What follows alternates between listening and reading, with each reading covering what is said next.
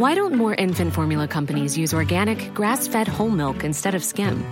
Why don't more infant formula companies use the latest breast milk science? Why don't more infant formula companies run their own clinical trials? Why don't more infant formula companies use more of the proteins found in breast milk? Why don't more infant formula companies have their own factories instead of outsourcing their manufacturing? We wondered the same thing. So we made ByHeart, a better formula for formula. Learn more at byheart.com. Hey, I'm Ryan Reynolds. Recently, I asked Mint Mobile's legal team if big wireless companies are allowed to raise prices due to inflation. They said yes. And then when I asked if raising prices technically violates those onerous two-year contracts, they said, "What the f*** are you talking about, you insane Hollywood ass?"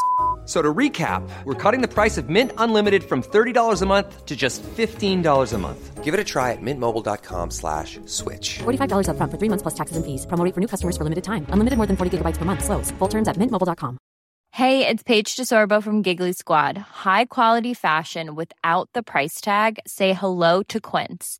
I'm snagging high-end essentials like cozy cashmere sweaters, sleek leather jackets, fine jewelry, and so much more. With Quince being 50 to 80% less than similar brands. And they partner with factories that prioritize safe, ethical, and responsible manufacturing. I love that. Luxury quality within reach. Go to quince.com/style to get free shipping and 365-day returns on your next order. Quince.com/style.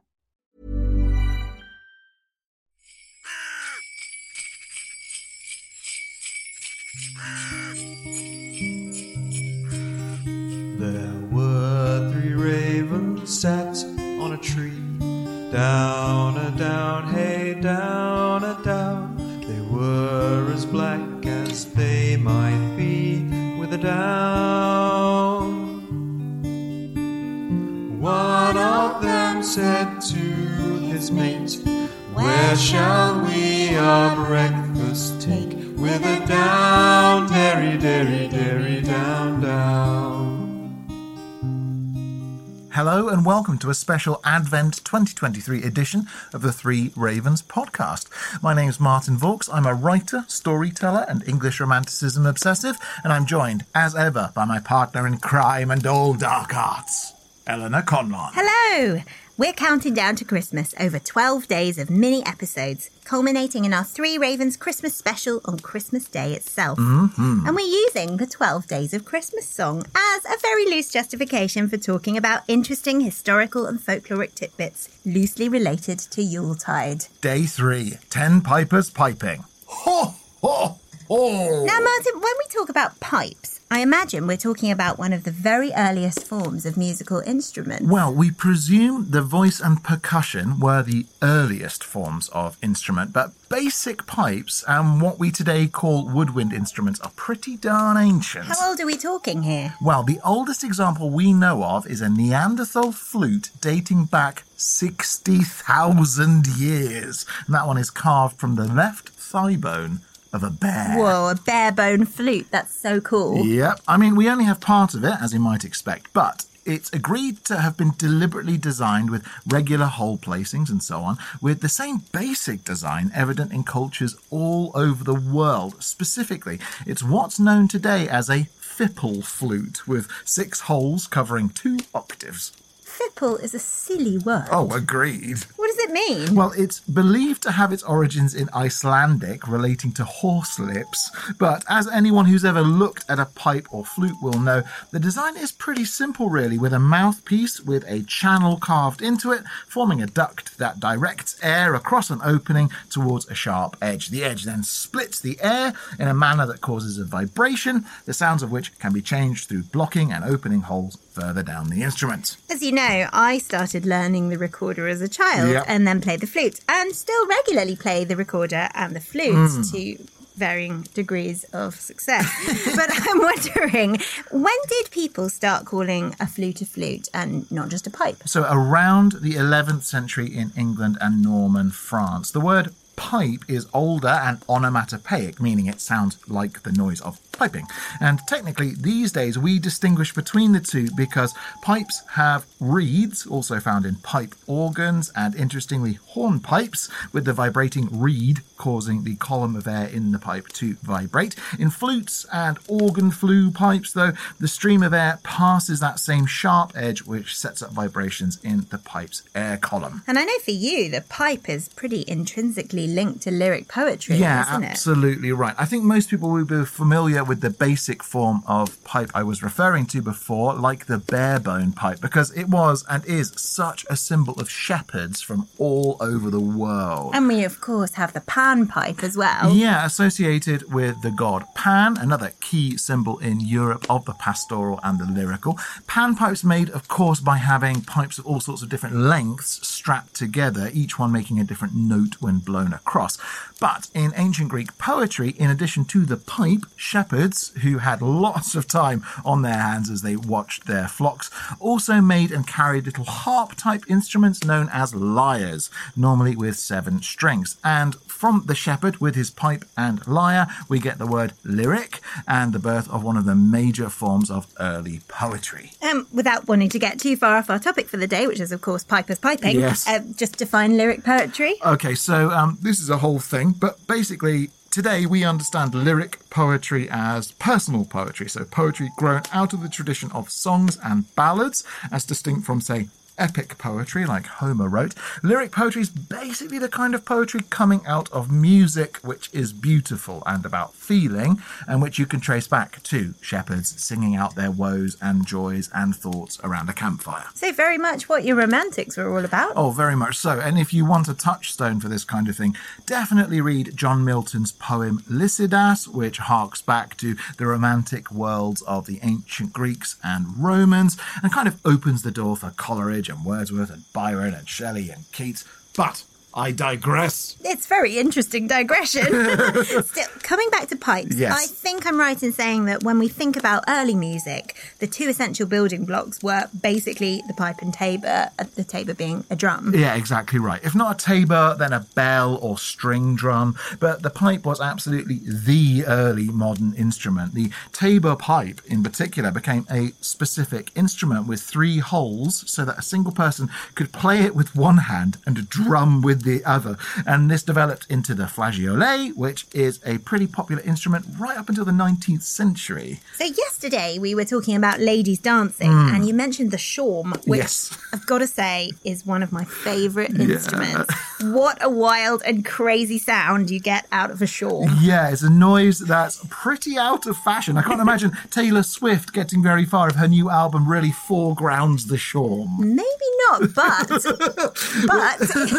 it would be a great volume for all that arena touring she does. That's true. The shawm does not have an indoor voice.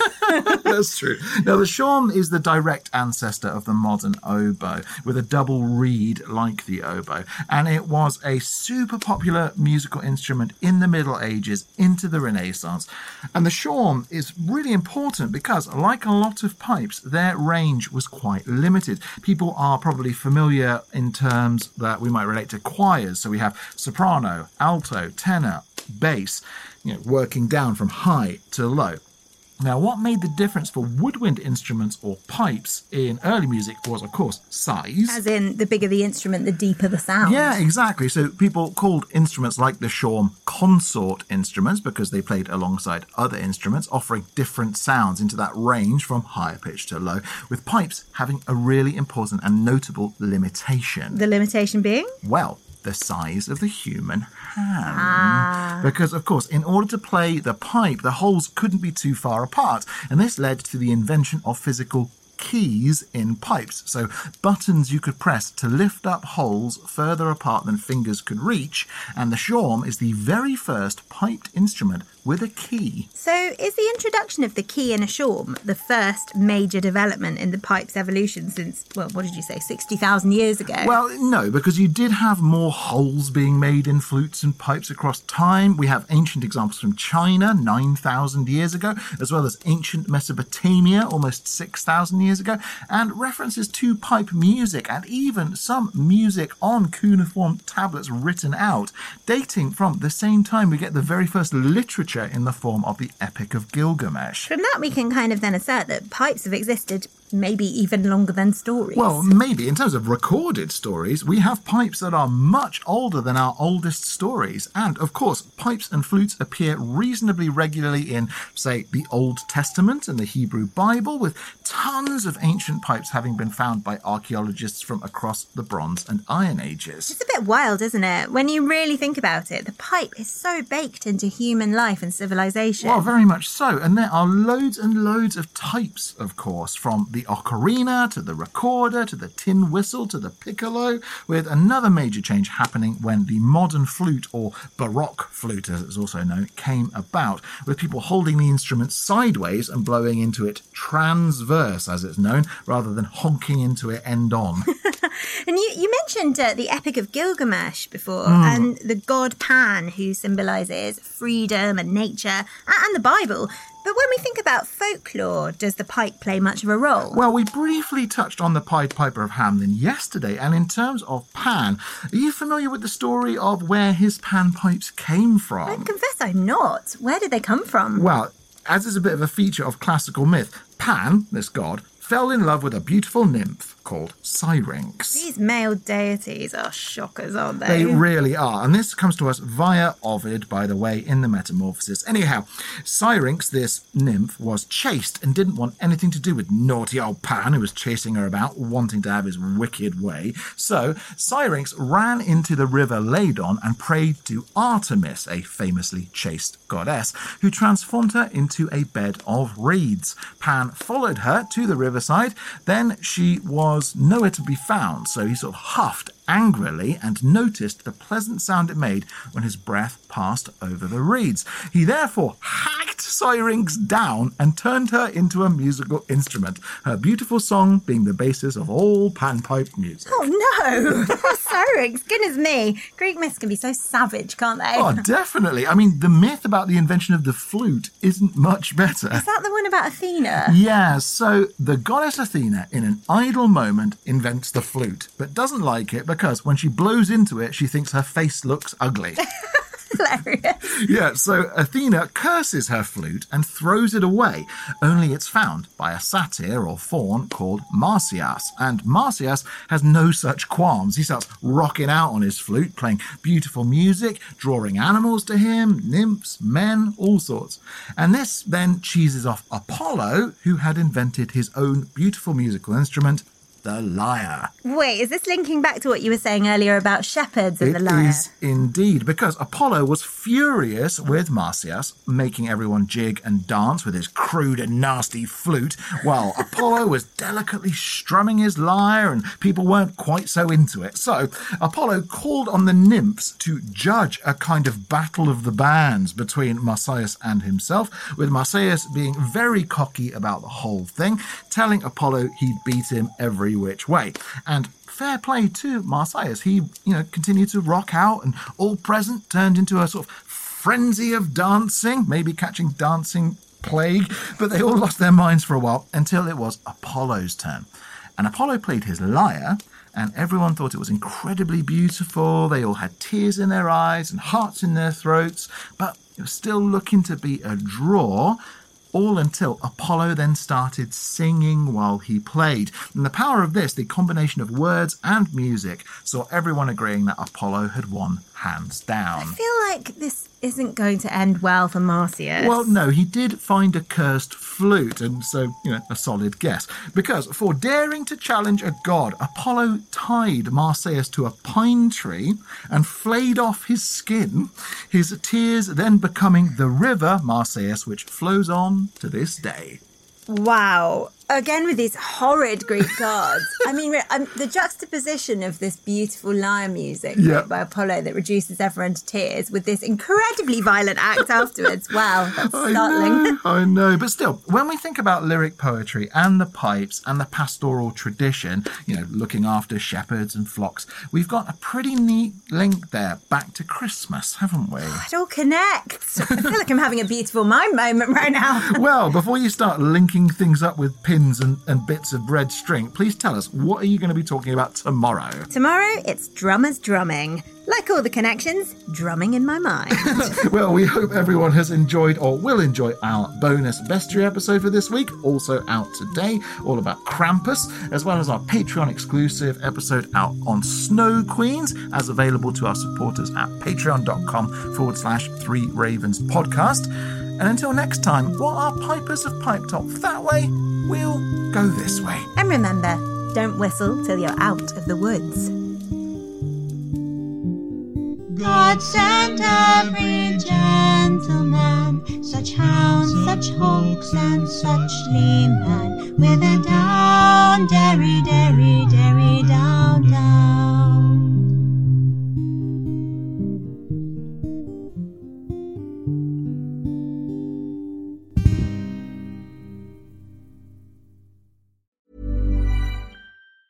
Hi, I'm Daniel, founder of Pretty Litter. Did you know cats tend to hide symptoms of sickness and pain? I learned this the hard way after losing my cat, Gingy. So I created Pretty Litter, a health monitoring litter that helps detect early signs of illness by changing colors, saving you money and potentially your cat's life. Pretty Litter is veterinarian developed, and it's the easiest way to keep tabs on your fur baby's health right at home. Go to prettylitter.com and use code ACAST for 20% off your first order and a free cat toy. Terms and conditions apply. See site for details. Even when we're on a budget, we still deserve nice things.